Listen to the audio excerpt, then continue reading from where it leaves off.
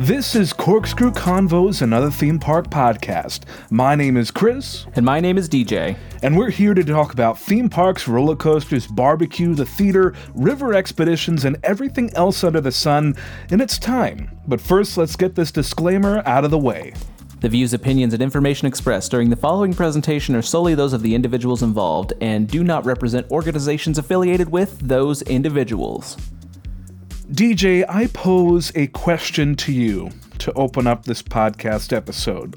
I don't know if we're really about to get really deep really quickly. I'm not sure if the listener is ready for this, but here we go.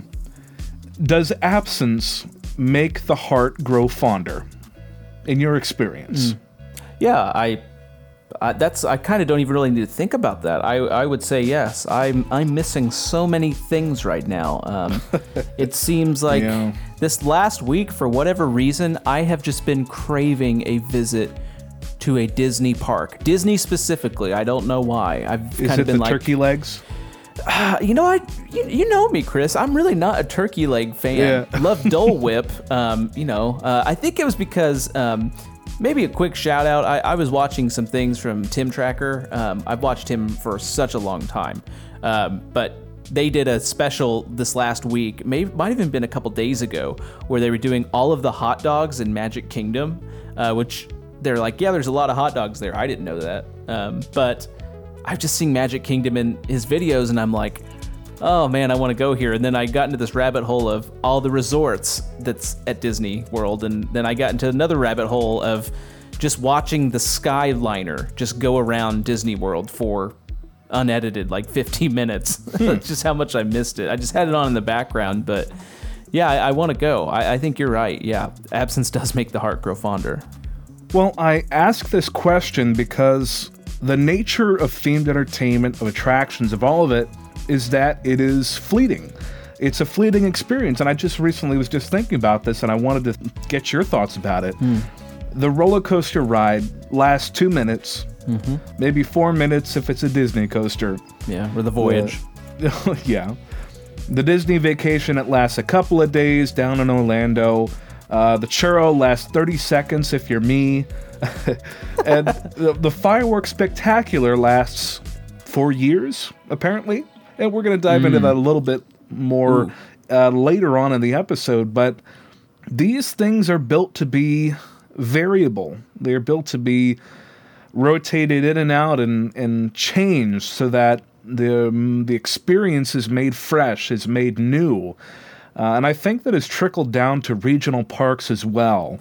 We're seeing, even with a lot of the Cedar Fair parks, they're doing Grand Carnival, which is a sort of international food festival and an evening parade and lots of entertainment. We look at the Busch Gardens parks and the SeaWorld parks. It seems like every weekend is a different special event, a different seasonal experience to get people in to drive these repeat business from annual pass holders and that sort of thing. So what does this mean for us? The fear of missing out is great, DJ. FOMO is real, and it's here. But that's how they get you.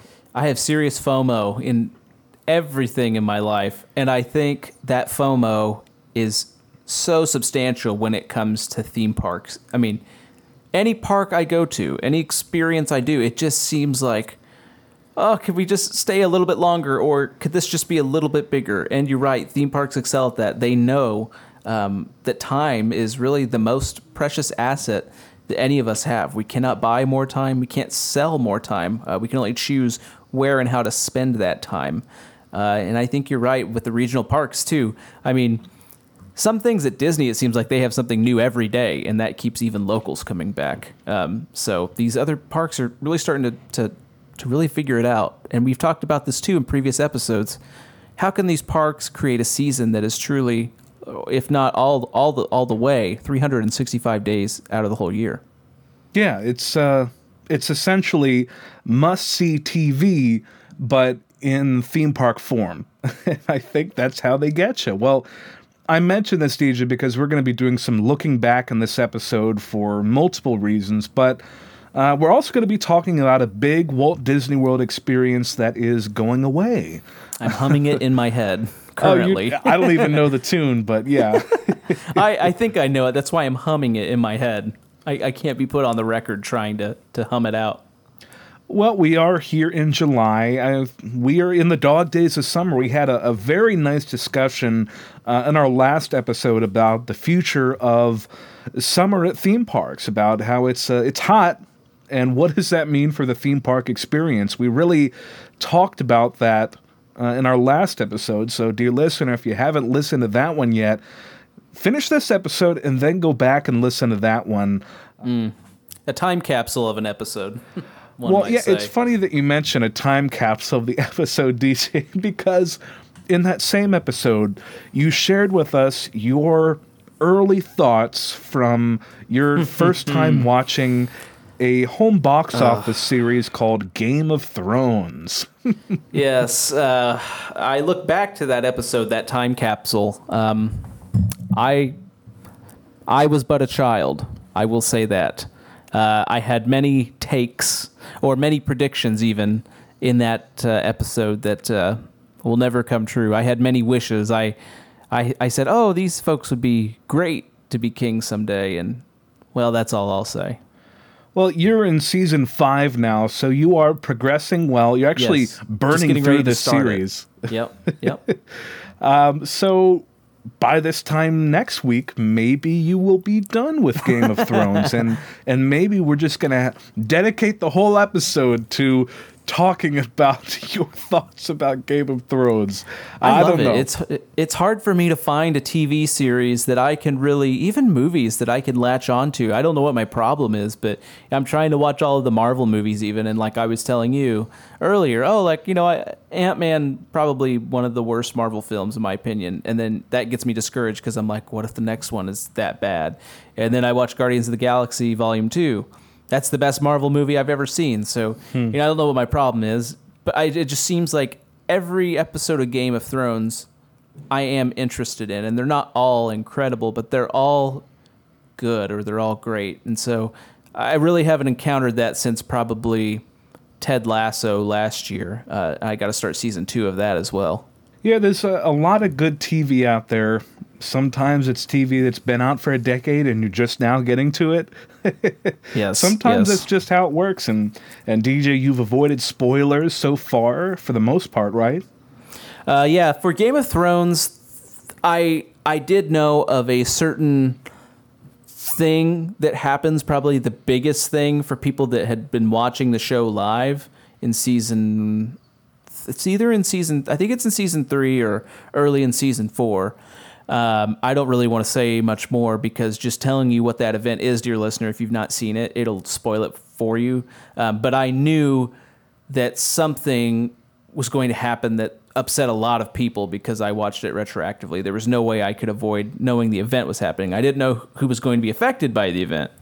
But that was the big spoiler for me. I had also seen I think maybe some promotional material or something as a certain character becoming king. I don't want to say who that is, but at this point, I don't see how that could ever happen. So I think it was just promo material. I don't even know what you're referring to at this point. And I'm not going to go into it because I don't want to spoil anything for you. That's fine. But in terms of recent episodes that we've had, we have a bit of a hot streak going on. I mean, just in June, we had Drew the Intern join us to plan the future of Kings Island out in Mason, Ohio. We spent more than 2 hours evaluating that park, what it has, what it had, and what we want it to have. And so we put together about 5 years of the future of Kings Island, about what we would do. We also have Joey, who is the master meme smith from Silver Dollar City. Joey joined us to talk about cinnamon bread, sharks, Twitter, theme park marketing, all of that. Sorry, did you say sharks?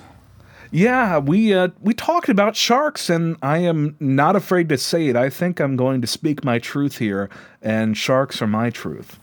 I am all about folks speaking their truth. So you say that, Chris. But in the next episode, we talked about really the top 40 attractions that we believe are the best that have a height limit under 48 inches.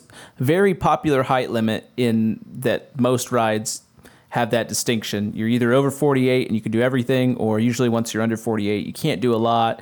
But that was exciting because we have a new addition in our family, and so I got to kind of look at more rides that maybe I wouldn't necessarily gravitate towards, things that aren't as intense, things that aren't super fast, things that aren't super tall.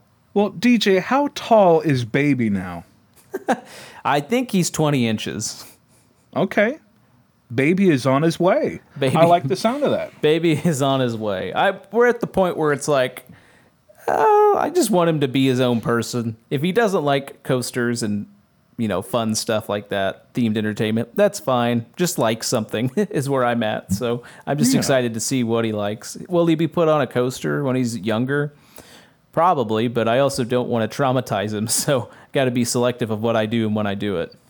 Well, I know that there are some attractions out there that the rider, there is no height requirement for them. They simply have to be able to straddle the little horse and sit up straight and be in that position for the ride. Yeah, yep. I know that because I've operated an attraction like that. And so I'd say I do not know anything about the timeline on when we can even think about Baby walking or whatever. I know we're probably a ways away from that, but when Baby's able to walk or do other things like that, stand up, sit up straight, I think it's time to start looking at the parks.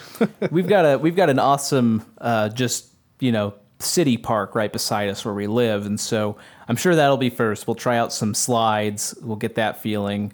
We'll probably go to the community pool at some point, get some water slides going, and we'll ease into it. I was put on a coaster when I was 3 or 4. And it wasn't even a coaster. I think it was maybe this is an old not a hot take. This is like an old deep cut. It's the Water Boggin at Silver Dollar City. It's no longer there. But this is a giant water slide that really didn't belong in a theme park. But I was put on that when I was, I think, 3. I might have been even younger than that. And I remember like being in a car seat attached to the ride. It's a very vivid memory because it was so traumatizing. I remember riding that and I was like, nope. All of this stuff sucks. I'm never doing this ever again. And then I was put on a dragon wagon the next year, and I remember just crying my eyes out, hating the entire thing. And so it wasn't until I was 8 years old that I got on a major coaster and somewhat enjoyed it. But then I didn't go upside down until I think I was in the 7th grade. Wow. Now I love it. There's a lot to think about here. Yeah. I'll go talk to my therapist. It's interesting. I wasn't expecting to really talk about this episode, but we still haven't covered our origin stories, and that is something that we had originally gotten a listener question for early on by a listener named Mara. Mara asked us, how did you get into all this? And we said, wow, that's a big question. We'll do that next episode. And then we forgot. So maybe with Black Widow coming around, well, it's already out. That's a good origin story. We keep with that theme. Yeah, maybe next I know we're about to say this again, but maybe next episode, let's go into our origin stories because, of course, I think I first went upside down on a roller coaster in 2011. So it's I definitely didn't ride as soon as I was able because I was scared when I was little and that sort of thing. So I think that is something that we should definitely look into for our next episode. So let's pencil that in. And listener, if you are new to Corkscrew Convos, welcome. Thank you for stopping by. Take a look around, take a listen, and we hope you enjoy yourself. Yes, please enjoy yourself, and there's plenty of ways to get in contact with us. We're going to answer a listener question here in just a second, and that listener question came to us through the variety of means that we have available for you to get in contact with us, whether that's on Twitter, Facebook, our website, corkscrewconvos.com. We also have our email, corkscrewconvos@gmail.com. But if you have a question, send it our way, and you could really form the episode. And I don't know, maybe if we pencil it in that we're going to do Origin Story next week, maybe you have an early memory you want to share with us. Maybe there was something cool about your first ride that you remember, or maybe a fear of overcoming something, or a cool family vacation that you'll always remember. Send it our way, and we'll share it, and we'll keep it anonymous if you want. But we'd love to share that with all of the other dear listeners here. Yeah, I like the sound of that. Well, DJ, you mentioned the listener question. Let's get into it now. This comes to us from Dale from Twitter. So quick, first, shout out to Dale. Hey, Dale. Shout out to you. Thank you for this question. Dale asked us, what do you collect? I like coaster magnets. And then they shared a great photo of so many coaster magnets. It's a really great collection. Can I share something with you, Chris? And sure. For your listener at home, I don't know if you know this. You might know this, Chris, but before I decided to change the entire trajectory of my post-secondary education life, I was going to become an engineer and specifically work with induction motors for roller coasters. That's exactly what I wanted to do. I wanted to do launching systems and braking systems on roller coasters. Huh, I did not know that. I don't know if you knew that or not. Yeah, I always thought that was the most fascinating part of coasters was those LSMs and those LIMs, but that takes smart people's stuff, so dropped that. That's very interesting. Yeah. Magnets, huh? Those are magic.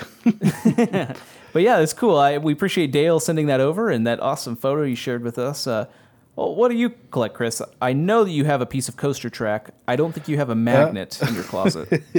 Well, it's funny that you mention it because I have to mention this on probably almost every episode. But yes, I do have a piece of roller coaster track from Son of Beast, which was a legendary wooden roller coaster that opened at Kings Island in 2000 and it closed in 2009. And when they demolished the coaster in the fall of 2012, they sent me a piece because they knew I needed it. So it's on a plaque. It comes with a certificate of authenticity. It's very heavy, and it is a shining jewel of my collection. And that's not Juul, that's Jewel. It's a shining jewel in my collection is this piece of Son of Beast track. Right next to your actual shining jewel. No, I don't have a jewel. But yeah. Isn't that piece of track, isn't it like 30 pounds or something? It's heavy. I've never weighed it, but you it's could do like a definitely kettlebell workout with it. I'd say it's heavier than a kettlebell, but it's 35 pounds? I don't know. I don't have a lot of. Okay. I don't know how to measure it, but you need like a concrete wall anchor to mount it on your wall. Yeah, I don't hang it because I know it would rip out the drywall, so I just sort of prop it against the half wall. Okay, that's fine. That's fine. Yes. Don't stub your toe. Oh, yeah. But getting into what else we collect, if we're talking about product categories, first thing that comes to mind for me is souvenir cups. And that's because they have many uses. They're practical on trips. We can get these sodas, and usually if you buy the souvenir cup, that day you get free refills on the day of purchase. Right. Great and deal. then maybe something like $1 refills for the rest of the season. And then it has another use afterwards, and that is a use of being ornamental. And that is the bookcase behind me. I have 1, 2, 3, 4. I have 14 souvenir cups up there on that bookcase, and they're from parks that I've visited because I like to stay hydrated, DJ, and it's important. And the souvenir cups really facilitate that. So I'm a sucker for drink all day at a park when it comes to soft drinks. Yep. Yeah, so that's something that I collect. Hats, park maps, those are also things that are fun to grab on the way out. You just got to be careful that you don't buy the hat too early in the day, because if you buy it and then you go to ride Space Mountain at Disneyland, you will not have that hat any longer. It's a difficult balance, though, because, like last time I went to Disney World, they were celebrating the anniversary of Haunted Mansion. I don't know what number anniversary, but I went to Memento Mori, which is the gift shop there, and there was a book I really wanted. It was a $50 History of the Haunted Mansion book. But but I didn't want to carry it around all day. But then it's a difficult balance, like I was saying, because it's like, okay, now I have to remember before the park closes to go all the way back to that gift shop at the back of the park and get it and get out of there. It's not something that's easily accessible. So do you kind of plan your day knowing that's a souvenir I want, like that's the hat I want, and then go back to it? No, I usually go to the big gift shop near the front, and if they don't have it, then I don't get it, and I just leave. Okay. I don't put that much thought and planning into souvenirs usually. I mean, now I'm sad because I'm thinking about the hat I lost on Space Mountain. That coaster, it can't go faster than 30 miles per hour, am I right? But tight corners. And bunny hops you're not prepared for. yeah, and it's a great ride. I love Space Mountain at Disneyland, but I was in the back row and I was loving it, and then the hat flew off my head and I bellowed, "No!" Sort of like Darth Vader when he was thrown down the chasm. One of the many times that people fell down a chasm in Star Wars movies. Yeah, well, he jumped himself to sacrifice himself. Whoa, Wait, no, spoiler. he didn't. No, he didn't. I don't even remember. I haven't He threw watched Darth Return of the Sidious Jedi down. for a If long you haven't time. seen Star Wars Episode 6 by now, there's an issue. But yeah, I get what you're saying. Like, that would be so frustrating to be on that ride and then to lose it. Did they take the picture after you lost the hat so that you saw the sheer disappointment in your face? Yes, because the picture at Disneyland Space Mountain is very close to the end. I would have bought that. Well, I did not because I didn't want to remember. I even filled out the little lost and found thing, and I checked at the lost and found office multiple times. I lost an IR wand from Universal in yeah, the you Simpsons left Land. it at the hamburger place. Yep. Yeah. Terrible it stings, feeling. DJ. It stings. It does. Well, another thing that I might collect, and this is not as common because it is a higher dollar amount, but this is something that if I really want to treat myself, I'll consider it, and that is something like a dry fit polo shirt with either the park logo or the ride logo. If I really want to look official and like, oh yeah, I'm cool, I'll get a polo shirt. But usually, if it's something like Nike or Under Armour, that's going to be $70+. So it's definitely not a common thing. Yeah, but definitely a quality item, I would say. Yeah, and I have a couple from various experiences and or employment through the years, but it's definitely something that can be pricey if you want to collect it as a category there. But DJ, what do you generally collect? Well, as far as themed entertainment goes, when I'm in a park, I like merchandise that's not, I'm trying to think of the word, I'm coming up with souvenir-y, and I think you know this about me, Chris, but I want something that I can wear anytime I want. I want it to just really mesh with the rest of my wardrobe, so something that's subtle. I really love collecting shirts right now, specifically like throwback collections of rides. So at least in Kansas City, there's a company called Charlie Hustle, and they do awesome shirts. Like they have Kansas City Chiefs stuff, Boulevard Brewing Company, but they also have a special Worlds of Fun collection. And so I've got the Zambezi Zinger shirt, Timberwolf, Orient Express, all three of which are throwback. They've re-released a couple. Now there's a new Mamba shirt that I'm going to have to get my hands on. Looks awesome. There's also a new re-release of Orient Express, so just different colors. And I think Timberwolf got a re-release as well. So I do like collecting stuff like that. Kind of with you, Chris, love collecting maps because it's just free. I'll get like 5 copies of a map to make sure that one of them gets creased up and can be thrown away. I've got a second one. Do like buttons a lot because it's just $1 or $2, and it's like, oh, cool, a button. I have a wall at work where I've got all my different buttons out. I've got some cool new ones. I've got some older ones. I've got the original Banshee logo, which is now Mantis before they changed the name at Cedar Point. I've got that on my desk. I've got some cool things from different parks I've been to, just kind of weird ones, if that makes sense. And sometimes I'll look for like cool and out there things. I was at Disney World one time and I was leaving Magic Kingdom, and one of those gift shops towards the entrance of the park, I can't think of the name of it, but they had this awesome, like, I guess it's a diorama or like just a statue essentially of different Disney moments. It's one shop that has a bunch of them. And they had one with Lock, Shock, and Barrel from The Nightmare Before Christmas, which is one of my very favorite movies.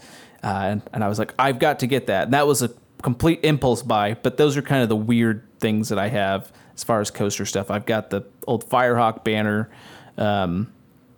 Is it Firehawk? I can't remember. No, Apocalypse, not Firehawk. I've got the Apocalypse banner for when that was open at Six Flags America.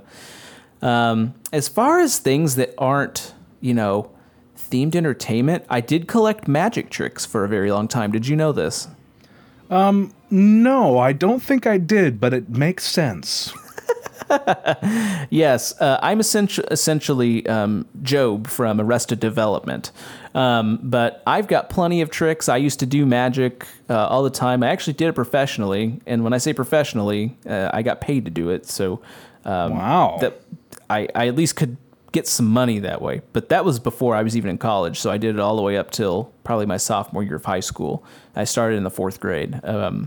But I've got plenty of magic tricks. That stuff still interests me. Sometimes I'm really interested, sometimes I'm not. But I wouldn't say hundreds, but I've got a lot of different card decks, different colors and limited editions from like Bicycle, different ones from Illusionist when they do different colors. So I like to collect that.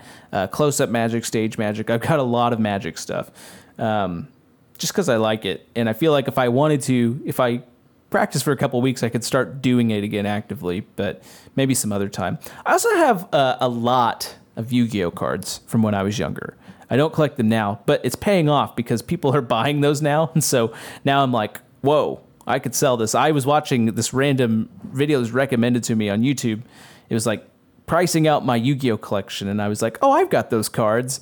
And there was one card this guy had that I was like, oh, I've got that card, and I've got the first edition or limited edition, whatever it was. And he said, yeah, you could probably sell this on eBay for around $400. And I was like, oh, well, I guess I'm going to sell that card. So that's some random things that I collect. I don't know what else I could say. I like to collect technology, I guess. Like I like to buy the cool hip stuff. Like I collect video games, I guess. I'll buy a video game on the Steam sale for $3 and sometimes never even play it or play 20 minutes of it, but it's like it's a $3 video game. Like, why not?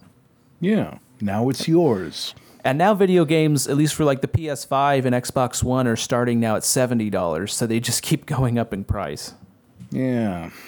Well, I guess when you get 60 frames per second, they got to finance that somehow. Yeah, that's true. That's true. But that was a good question from Dale. I really liked that. The coaster magnet thing is so cool. I can't express how cool that is. And dear listener, to touch on that, the reason why Dale would have that, many roller coasters will use magnets to slow down the coaster so it can come to a almost complete stop. They'll still have to use some sort of pinching mechanism, like an actual braking mechanism like you'd find on a car, to come to a full stop, or maybe friction wheels. But magnets are a very safe and really, fail-safe way to bring a car very slowed to the station. And they're also used to launch. If you've ever taken the two repelling ends of a magnet together and they push apart, imagine that, but on a giant scale with electromagnets. That's how a lot of roller coasters launch out of a station or launch during a launch section. Magnets are magic, huh? They really are. They sound cool.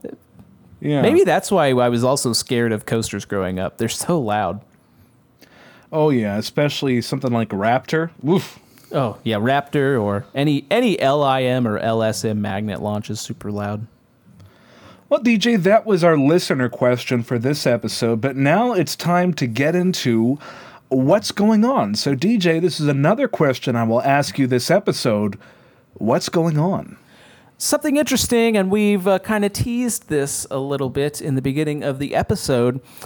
Magic Kingdom has an excellent fireworks show that was canceled for a while with the pandemic, with the Year Like No Other. And again, we are still in another Year Like No Other, but fireworks have been reintroduced back to the park. And Happily Ever After is a great fireworks show. Have you seen it, Chris? I have seen it from afar. I think I was on the beach at the Polynesian. Okay.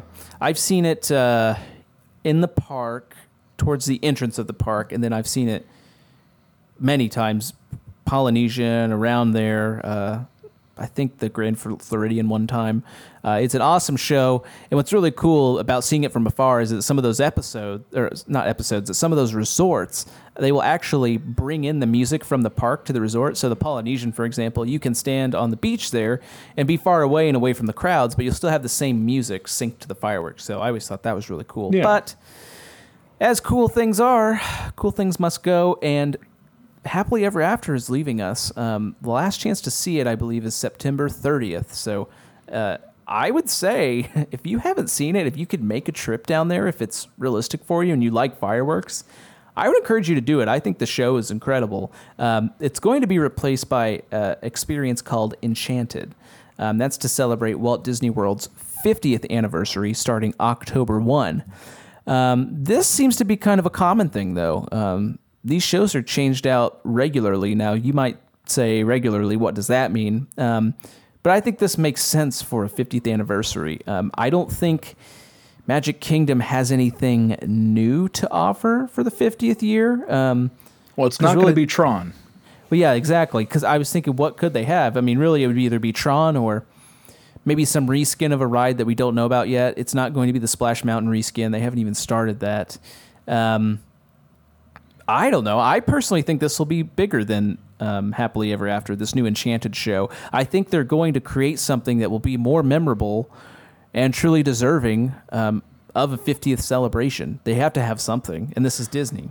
Well, DJ, I agree with you that we are probably thinking bigger, more spectacular for Enchanted, but I'm gonna put a little bit of resistance against your statement that these shows are changed out regularly.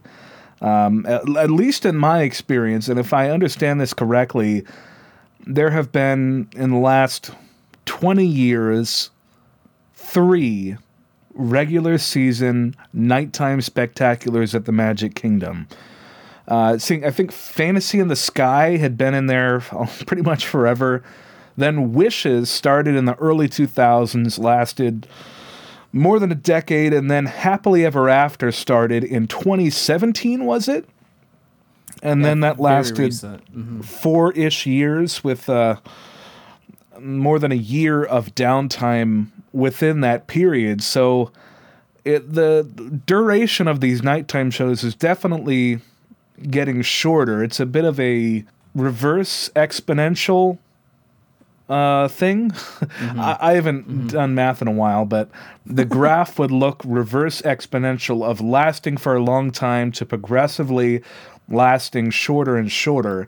But that being said, I think the 50th anniversary of the Magic Kingdom and the resort as a whole does demand a specialized 50th anniversary show, at least for that year.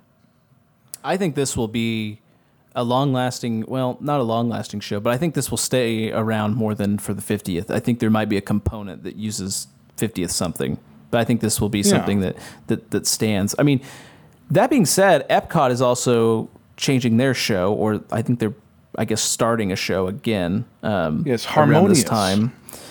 And didn't Animal Kingdom just do something new recently as well in the past 3 or 4 years? Well, there was something called Rivers of Light, and that's gone.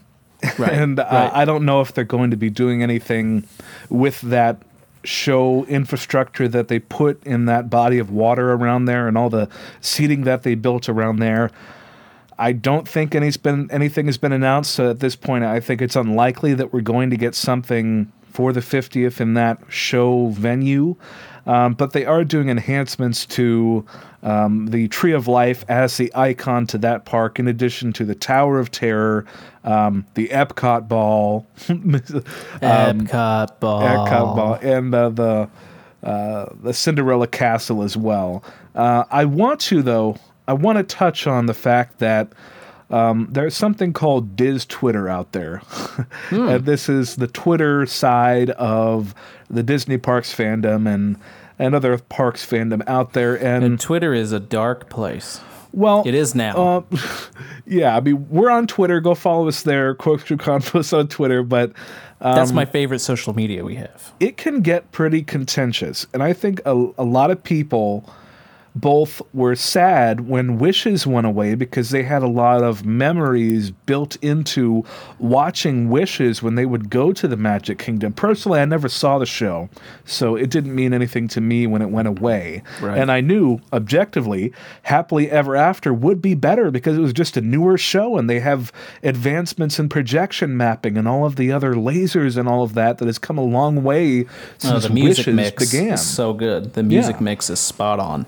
And so Happily Ever After was great, and now we're seeing something similar where a lot of people over these past 4 years have grown attached to Happily Ever After as a fun show that they make a part of their Disney experiences when they go. Like I said, I've only seen it once, and that was from really far away, but it looks like a really great show, and surely Enchanted, or whatever they're going to do for the 50th anniversary beginning in October, is going to be even better. If we look at Remember Dreams Come True and Disneyland Forever, these were the 50th and 60th anniversary shows in the Disneyland Resort in 2005 and 2015, respectively. These shows have both lived beyond their anniversary season, their anniversary year. Remember Dreams Come True most recently played at the resort. I'm trying to remember this. I think it was the summer of 2018, or it was right between the end of Pixar Fest, which had a Pixar-related fireworks show, the end of that on Labor Day in 2018, and then Remember Dreams Come True played for non-Halloween party nights all the way up to Believe in Holiday Magic, which is the Disneyland Resort's like 20-plus-year-old Christmas show that they have for fireworks. Does California do anything specifically? What do you mean? California's Adventure, did they have a specific nighttime experience? World of Color. Okay. Yeah, and they have different versions for World of Color. In the last several years, there had been more than a year downtime for World of Color outside of COVID-related interruptions, and that was because of a major element breaking in their show infrastructure that took a while to fix. And so World of Color was down for a long time between 2017 and 2018 to early 2019, somewhere around there. I'm unsure of the status of that show right now because, again, who knows Right. with what's going on with that. But at least at the Disneyland Resort, Disneyland Forever also returned for the summer of 2019. So it was just 4 years after that show debuted, it came back at the Disneyland Resort. Now, I know these are different parks, different resorts even, different sides of the country, but I think that people have not seen the last of Happily Ever After.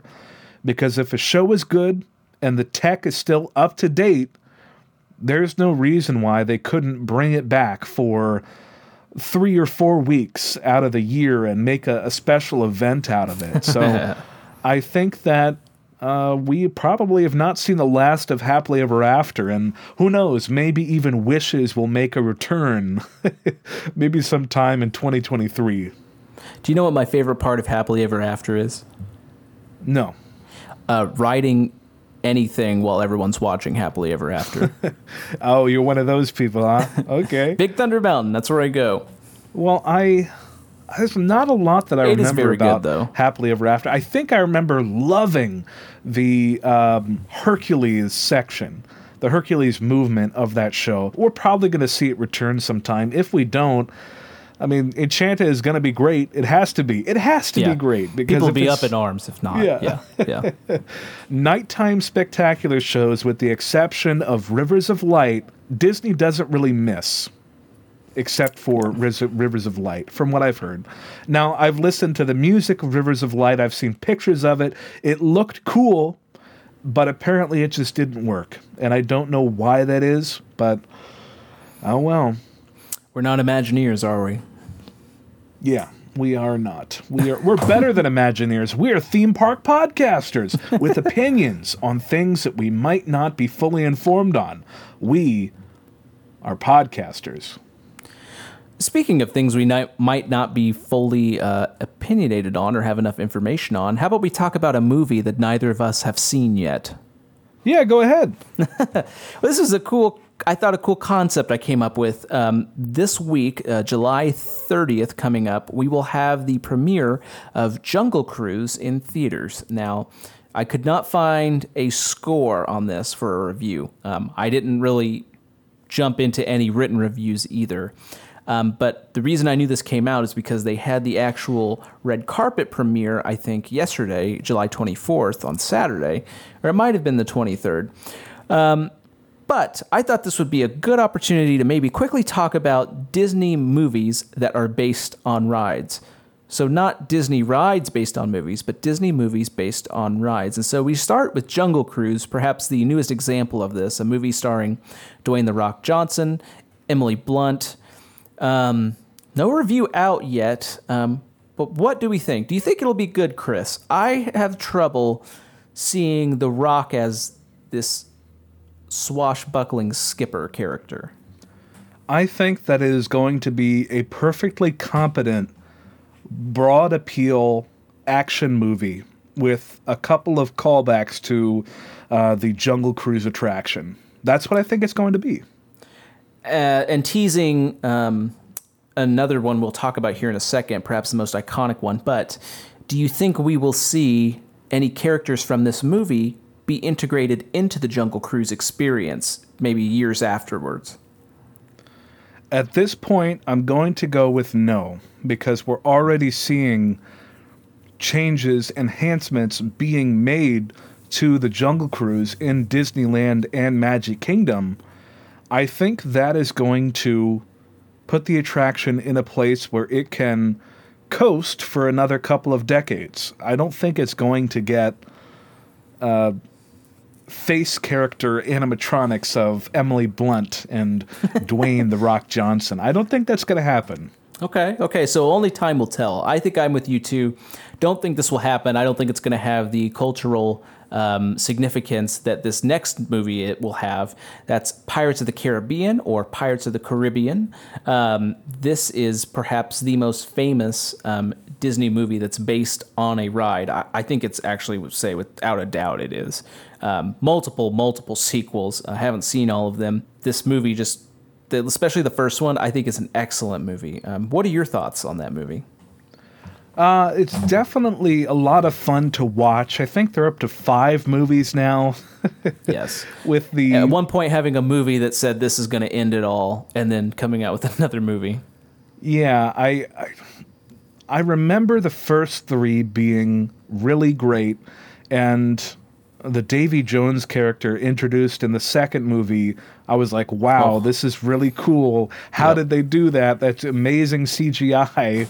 But then the fourth movie, I think I saw it once and I never thought about it again. Is that At World's End? Well, no, the fourth one, the one with the mermaids. I know Stranger Tides is the newest one? No, that was Dead Men Tell No Tales. Oh, okay. On Stranger Tides, I think that was the fourth one. Okay, Not good. So World's End was 3. Oh, yeah, which was, I think it's the most expensive film ever made. Really? Yeah, I think it's up there. If it's still not Avatar is probably going to blow it out of the water when the sequels come out, if they do. Right. But I think At World's End is up there as one of the most expensive films ever created. And then the fifth one, which came out in 2017, was a bit of a refocusing of the pirate story and introduced some new, younger characters. And, well, we never saw anything else since then, so I don't know yet what the status of the Pirates franchise is, but that was a decent film, and you can't really go wrong with Javier Bardem. You can't go wrong. Now that is a movie that, well, really, I should say a ride. That is a ride that is iconic to the Disney experience, and a ride that has Jack Sparrow at the end of the ride as Johnny Depp playing that role. One of my favorite animatronics, actually, at Disney. Why do you think that ride was deserving of that treatment, to swap out that character specifically? Swap out the character with what character? Or sorry, add in. I shouldn't say swap out. Okay. Well, it's interesting to think about. I think that we are currently enjoying a version of the Pirates of the Caribbean ride that has since been... Now, I can only comment for the Disneyland Pirates. I've only ridden the Magic Kingdom Pirates once. I remember liking it, but I know that the Disneyland Pirates is superior in many ways in terms of the scope of the ride and various things. But the first time that I rode the Disneyland Pirates, it had a few different elements than what is currently offered. And I think that's because when they wanted to put the characters of the movies into the ride, they did it wherever they could at the expense of the narrative. But I think that in the last probably 7 years, there has been a cleaning up of that. And I can definitely say that at the Disneyland Resort, where they have the first half of the ride with the drops, and then you see the skeletons and all of that and the cursed treasure. But then you get to this dark tunnel where they took out the Davy Jones fog projection, which just was like, "Arr, I'm David Jones," that sort of thing. And they actually restored a scene involving a pirate and an octopus holding treasure. Now, this tableau had been lost for I don't know how long, but they brought that back there, where when you're coming to this scene, it's a skeleton in that cage. But as you go past it, it turns into a flesh and blood pirate. Right. And from that point on, it's the live pirates. And it's the pirates sacking the city and being chased out and wreaking havoc and all that sort of thing. I know that I'm probably looking deeper into the narrative than I should, but that has been a restoration of the Pirates ride experience that has only come about in the last couple of years. I want to say that when I first rode Pirates, I couldn't really tell what was going on. It was just, oh, there's skeletons. Oh, now there's pirates. Oh, they're doing all this crazy stuff, and there's flames and all of that. And it was cool, but now it makes more sense as an A to B to C to D story, where it is still fantastical and there's spectacle there as well, but there's also the Jack Sparrow character there too, embellishing the story with his presence. Am I making any sense? Yeah, that makes sense. I think the mix of it now is like you said, it's spot on. I think, and it wasn't always like that. It was boom. Now there's these Jack Sparrow animatronics everywhere, and we don't really have a story anymore. Now I think that has been corrected, at least at the Disneyland Resort. I can't talk to the Magic Kingdom, but I think that's how the attraction is now. I've been on Magic Kingdoms multiple times, and I think, if I'm remembering correctly, Jack Sparrow is faintly there. Like, I think he's in a barrel or something, and you're like, if you knew who Jack Sparrow was, you'd be like, oh, that's Jack Sparrow right there. And then at the end, you have the big reveal of his animatronic and him singing the song with everybody and his voice meshing in. But I thought that was like the perfect balance. So I don't remember anything before that. Well, at the Disneyland Pirates, he is in at several points because all of the pirates are looking for Jack Sparrow. Maybe he is. I don't remember seeing Barbossa at all. Yeah, at least at Disneyland, there is Barbossa saying, "Ah, where is Jack Sparrow?" and then we go into the pirate village, and there's all that stuff happening. So I don't know if it simply makes more sense to me because I've ridden it so many times now, or if it's that the enhancements and the changes that they've made in the past several years have made it more linear. I don't know. Fair. That's fair. But I gotta say, the restoration of that octopus and pirate in a cage scene has really elevated that attraction for me as okay, I get it. Now that's the curse. I understand what the curse is. And then, boom, and we go on to the flesh and blood pirate scenes. But it's deeper than I thought we were going to get on Pirates of the Caribbean in this episode. Well, see how deep you get with this next Disney movie, or Disney ride based on a movie. Sorry, Disney movie based on a ride. Haunted Mansion. This is the Eddie Murphy classic. Did you ever see that movie? I saw it once, and I think I got a toy from a Happy Meal at McDonald's, but that was the extent. I also received one of the Grim Grinning Ghosts as a toy at McDonald's in a Happy Meal. It would sing that famous song, but I did not see the movie. I think this is one that we just mentioned to say, hey, remember that? Remember that being an actual thing? Remember all the money they pumped into that thing to get people to watch it? And that was around the same time as Pirates of the Caribbean. Yeah, they said, all right, let's go back to New Orleans Square. What else could we look into to get a film franchise out of our existing properties? And it didn't really take off for whatever reason. It didn't take off, and neither did this most recent one, Tomorrowland. Did you happen to see that? 2015 that came out. I have not seen it because I don't really understand what the movie was about. It was I impossible. didn't either. I just saw it as like, okay, it's a city in the future, but like, it's one of those things where now that I see Jungle Cruise, I'm like, okay, I guess that makes sense as a movie, but like Tomorrowland as a movie, like what are the iconic things there that they're going to incorporate into the movie? Yeah, and I don't think that has a lasting effect on the Tomorrowland in Disney parks. So, yeah. Yeah, I agree with you there. And some less notable titles here. Maybe you, dear listener, have seen these. Mission Space, that was a movie. When was that a movie? I thought it was a movie. Maybe I was completely wrong. Maybe I'm thinking of something completely different. Hold on. Well, I know Gary Sinise was in Apollo 13, wasn't he? I think so. Maybe I just read that wrong. I thought I had that right. Sorry. Mission to Mars is what I'm thinking of. Mission to Mars, not Mission to Space. I'm wrong. But Mission to Mars was one. Then Tower of Terror actually had its own movie. When was that?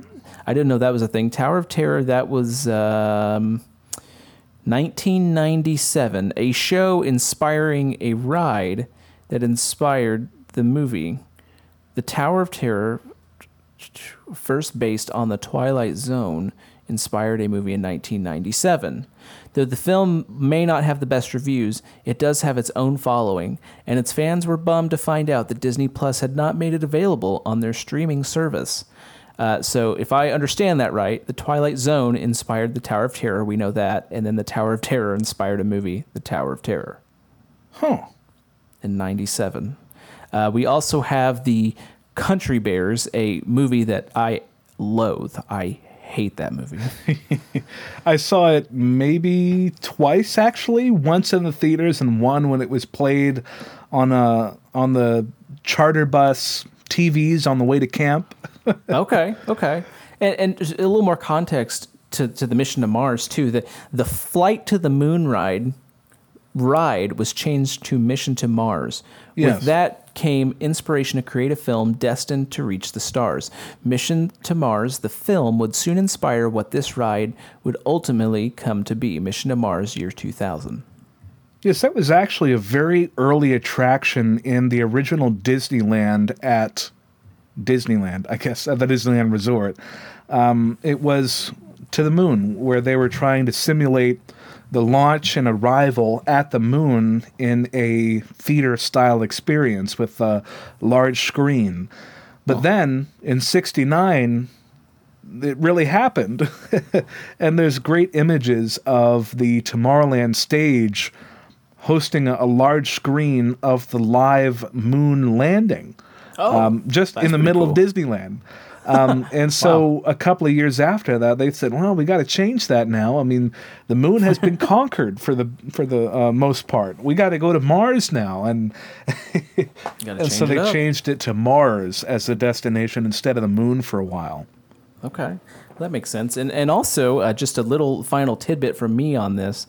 In 1977, they actually pitched It's a Small World to be a movie, but it never happened. Oh man. Yeah, I know we're all craving a Small World movie, but yeah, it didn't happen. And that all came from DisneyAddicts.com, so check that out once you get a chance, DisneyAddicts.com. Well, Big Thunder Mountain was almost a television show on ABC. What? I feel like that was kicked around for a while, and I remember hearing about it, but it, of course, never happened. Just an Old West TV show? Yeah. And there's actually a whole lot of lore around the story of Big Thunder Mountain Railroad that we just don't really get when we are riding the attraction. DJ, do you know the whole story about it? I don't, but I'm saying I think I knew that because that queue, there's just so much to it. Like, there has to be a story. Yeah, there is a large backstory about Rainbow Ridge, which is the area around there, also paying homage to the mine train through Nature's Wonderland, which preceded the area around Big Thunder Mountain Railroad. In that area, they started mining, and then they angered some of the spirits in the mountain. And then that took over the mine train vehicle itself and sent you on a wild ride. And so that is a Cliff Notes version of that story. And if once you go up a lift and you look to the left if you are thinking at Disneyland, you actually do see the spirits themselves reacting, and there are bats there too, and there's an air effect that you'll only get 5% of the time that you ride, where there's air blasted in your face, but you have to be at the perfect spot on the train, which it depends on the train and the ride itself, but more often than a moving Yeti, at least. It's not something that is really included in the everyday ride experience for Big Thunder Mountain because it does. Sorry, my Amazon device woke up for whatever reason, but okay. I'm not explaining the story well. But I think that's the beauty of the ride there. You don't really need to know the story very well to enjoy Big Thunder Mountain Railroad. Yeah, it's like a explore on your own sort of thing. I'm sure there's a Wikipedia article on it or something like maybe on DisneyAddicts.com. That might be there too. Yeah. The full story. Well, that was an interesting segment. I'm glad we got to do that. But, with Jungle Cruise coming out, if you, dear listeners, see it, let us know what you think. Maybe save us the time of having to watch the movie because I don't think it's going to be a blockbuster hit by any means. I'll go see it, probably. You'll go see it, okay. Movie theater popcorn. Okay, all right. I bought a popcorn maker a few months ago, and that was the best investment I've made as an adult. Now, what kind of popper? We don't have time to talk about this, DJ, but tell me after the show. We can't. I'll let you know. Well, DJ, like I mentioned with time, it's time to look down at your wrist because it is time for the watch. I don't wear a watch. Okay, I want Zoomer. I want to. My wife has an Apple Watch she never wears, so I'm trying to con that off of her some way. But hopefully she doesn't listen to this episode. Well, the watch, and this is sort of like a placeholder title. This is just where we're talking about what we've been watching over the past week and our thoughts about it. I don't really have I'm not sure if we have reached a lasting title for this, and I'm not even sure if this is going to stick around, but it's something that I would like us to try out because, like we said, you are watching Game of Thrones, and I just think it's going to be very amusing for the listeners to follow along your Game of Thrones journey. But before we do that, let me go first, and that is I have been watching a lot of the 32nd Summer Olympiad, and that's the Olympics in Tokyo. I've watched the opening ceremony, fencing, skateboarding, basketball, the triathlon, and gymnastics so far, and it's still, like I thought, watching empty sporting venues for football and what have you for a whole year now, I would be used to it. But really just looking at these enormous Olympic venues, it still looks so strange because these are purpose-built venues that are just empty and there's no crowd noise. And I know that that's how it has to be right now, unfortunately, but it still looks strange. Now, I haven't watched any of them, but I'm surprised that they don't pipe in crowd noise like they did. The NFL did that, and MLB did it as well. Well, I'm not sure about why that choice is, because I know that at least for football, the crowd noise was only for the broadcast. It wasn't this way for the actual players and people in the stadium. So I wonder.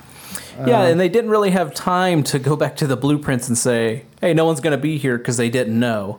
Yeah. It's kind of like, I guess we'd rather have venues that can support people and they not show up rather than, oh, we could have housed thousands of people and now we can't. Well, it got me thinking, DJ, and I know that we're not in the idea corner, but let me throw out a quick idea for you. I wonder what an Olympics purely built for broadcast consumption could look like if we built the games only to view it on television and other streaming services or what have you. Could we see something like, I think about all the mountaintops that they have showed in Tokyo. Could we have swimming pools on top of the mountains and maybe beach volleyball on man-made sandbars in the bay around Tokyo, like we're watching Survivor, and they have one of those competitions on this sandbar in the middle of nowhere, so that it's just these incredible locations. And it's interesting. It's sort of like Survivor, where they scout out these incredible locations around the islands to make it really great purely for broadcast consumption. I think that the Olympics will continue to have a major component be in-person consumption of the viewership, but I just wonder, because thinking back to the 2016 games in Rio, the temporary venue that they built for beach volleyball on the beach itself was beautiful and amazing, and it overlooked the water. And I just wonder, is it possible to turn that dial up to 11 and take it further? I'm going to be interested to see this with Paris in 24, LA in 28, and now Brisbane in 32. I guess I'd say, like, I don't see why not. I guess the only difficulty is, like, if the location is so beautiful or majestic or exotic, the logistics of getting the athletes there and all of the supporting equipment and everything required to run those events. Yeah, but I think that's a good thought, at least. I'm going to build it in Minecraft, and then I'll let you know. Enjoy it. Just enjoy that. Yeah. Well, what are you watching, DJ? Well, I'm watching Game of Thrones. As we talked about at the beginning of the episode. It's so funny. There was a character that I really liked in the season that I was on. I really liked everything about him. I didn't really like him at the beginning, I'll say. But I was like, oh, man. I really like this character. Everything about him is great. And then I texted a group chat I'm in with my wife and two other people, all three of which have seen the show except for me. And I said, wow, I love this person. And then within 4 episodes, I was like, I cannot believe this show because what they did to this character. If you know Game of Thrones, I think most people know it's a show where like everybody dies. That's just expected. But I touched on this in our last episode. It just happens so quick. Everything's so instant. You're just like, oh, okay, well, they're gone. So, that was tough, but more easy watching. I have seen Ant-Man, didn't like it. Guardians of the Galaxy Volume 2, really liked it. Rewatched Dark Knight the other day. I think Dark Knight's the best superhero movie ever made. And and we'll leave that there and let that simmer. And I also was tipped off to a new series. I knew this was coming, but I kind of forgot that it existed until a very dear listener of ours, his name is Christian, he tipped me off on this series, Behind the Attraction. Now, this is on Disney Plus. It kind of goes a bit deeper than the Imagineering story, which, of course, the Imagineering story, the whole idea is the Imagineers. That's the focus. But Behind the Attraction really focuses on certain attractions and devotes around 40 minutes to various iconic attractions at the Disney parks. So I was able to pick and choose on this. So I was able to watch the Haunted Mansion, and then I was able to watch Tower of Terror. Those are two of my favorite rides. Lots of really cool tidbits of info, interviews from folks who really made the magic. It was interesting to see how the idea of Haunted Mansion and what it should be was contrasted between Tower of Terror and what it should be. Walt Disney was extremely involved in Haunted Mansion until he passed away before it opened, whereas he was not involved in Tower of Terror at all. All the Imagineers were basically different for both of those projects. But Haunted Mansion's interesting. They talk about little tidbits like the shrinking room, or I'm sorry, the expanding room, the moving room, stretching room. That's what it is. Stretching room. I knew I'd get there. At Disneyland, it's a physical elevator where you go down. Disney World, the room just moves up. And kind of the little subtle differences, making the Hatbox Ghost a reality. That was really cool. It was an original idea that wasn't incorporated until later because of technology. And then Tower of Terror was interesting too. I thought it was, kind of, I guess, eye-opening to hear Michael Eisner's vision for this, and they did all of the work on it, and he hated it when he first saw it. Like, originally Tower of Terror was supposed to be a resort. It was also supposed to be a hotel-looking resort. It was supposed to have a ride inside of the resort. And basically the consensus was in the early days, it's like, a hotel is a place where you relax and you enjoy yourself. Why are we going to put an elevator thrill ride, a drop tower, essentially, inside of a hotel? Which is funny because now we're going to have the new Star Wars hotel, which doesn't seem to be a relaxing experience, maybe. It's very involved. But time will tell with that. So that was interesting, and I did learn a little tidbit here. Chris, do you know how tall the Tower of Terror in Orlando is? 214 feet? It is 199 feet and some change. Oh, because of the beacon. Yep. If any building is over 200 feet, they have to have a lit beacon, a flashing red light. And the Imagineers said, we can't have that. So they dropped it to 199 feet and some change. So I thought that was very interesting. Also, they go a bit more in depth of how the Guardians of the Galaxy's skin was done to the ride over in California's Adventure. That was interesting. They had basically no time, and it basically all came together. Joe Rohde was involved in it, one of the most famous Imagineers, and he wasn't originally supposed to be. He literally opened Pandora in the morning, got on a plane, and went to California's Adventure and opened the breakout ride, Guardians of the Galaxy, on the same day. So yeah, I don't envy that. If the listener is or DJ, if you are very interested in really getting a in-depth look at how they built Guardians of the Galaxy Mission Breakout, there's a very good recorded presentation of the TEA Summit case study from 2018 on the TEA YouTube channel. You just search something like TEA Summit 2018 Guardians Mission Breakout, and you'll probably come up to it. It was a long lecture-style presentation with Joe Rohde and many of the other prominent Imagineers on that project, where they talked about how they built that attraction. Yeah, it's interesting that they didn't have time to change the ride system, and that was something they wanted to do. So they ended up just tweaking it to make it more of a weightless experience than a free fall experience that you get on Tower of Terror over in Orlando and the other parks. And of course, the Imagineering story does this too, but it goes into Tokyo Disney Sea's version. It goes into the Paris's version, Disneyland Paris. So it's definitely worth a watch. There's other episodes. I think It's a Small World has its own episode.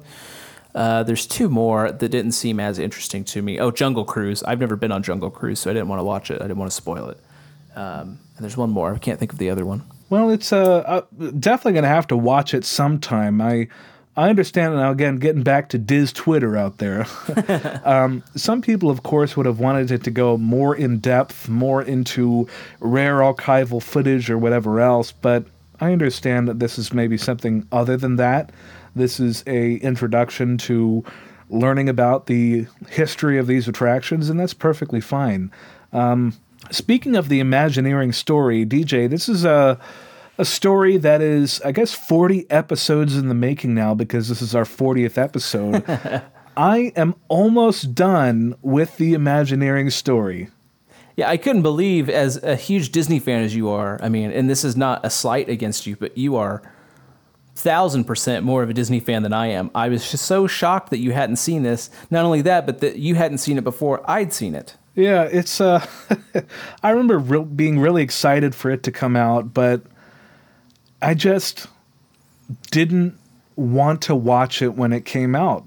And there's a complex answer about, like, I just didn't want it. I already knew about the Imagineering story. I had read books. I had watched YouTube videos. And did I need something that was curated carefully by Disney? I don't know. And I just didn't watch it when it came out. But little by little, I'm watching it now. And I have a little bit of the last episode to go. And then I will have watched it. And so far, it's a fun watch. I like how they really go through all these projects, including some projects that didn't come to fruition.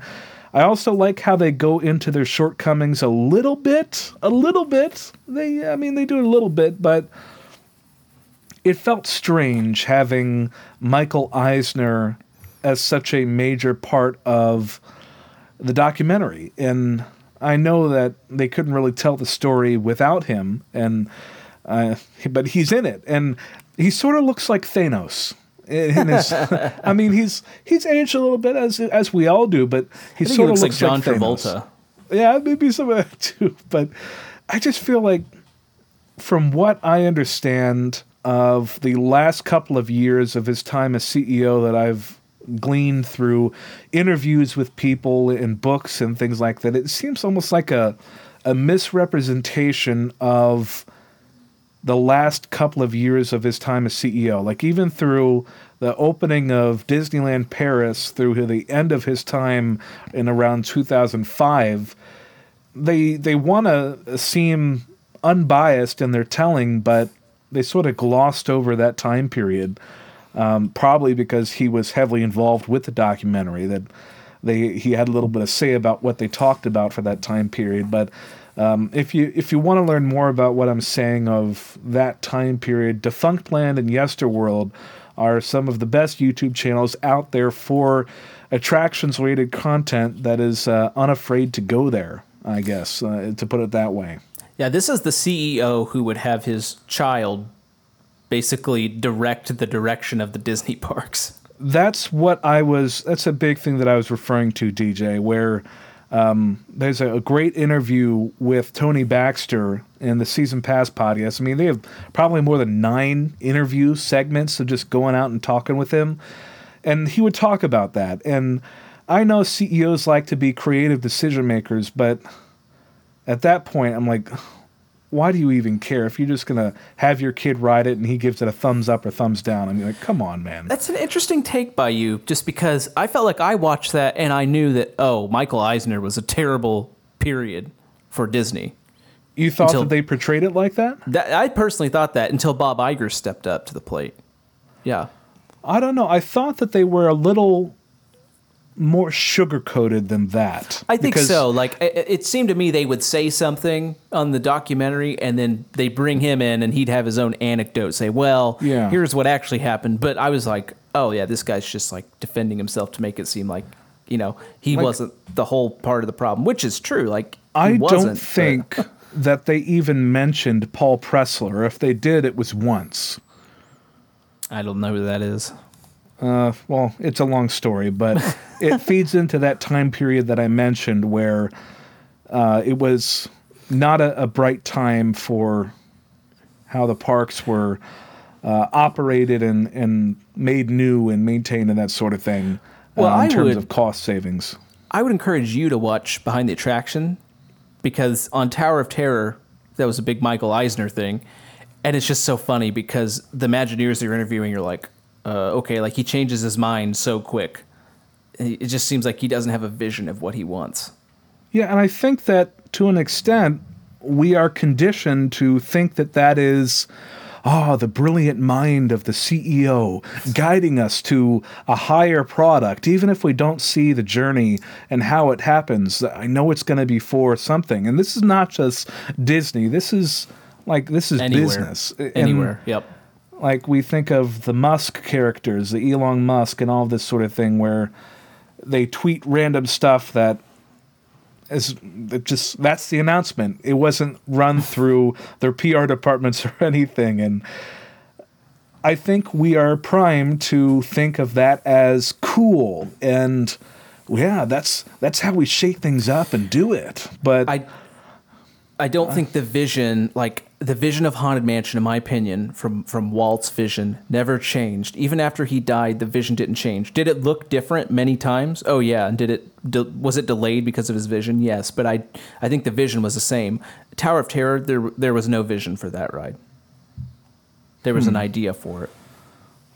Well, in terms of Imagineering itself, there's also the consideration of cost. And there's a lot that I don't know and that we can't know about how expensive these designs are and about why Imagineering is so much more expensive than working with another design firm that could do something that parks like Universal and Cedar Fair, Six Flags, SeaWorld contract this design work out to something like PGAV Destinations or the Thinkwell Group, and they can do it exponentially more cost effective than WDI. And why that is. Of course, we're not going to get an answer to that in the Imagineering story or Behind the Attraction, but it is interesting to consider about the disconnect between cost and product, between what Disney is working with and what everybody else is working with. Well, and with that, it is time to hit the brakes, Chris, but we're not done yet.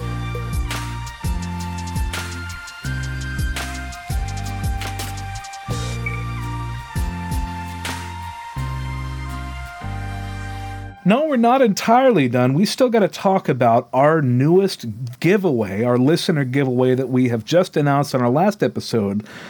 It's an important one, and it is my personal chili recipe. This is something that when we reach a certain level, we all win. This is not just going to be one listener chosen.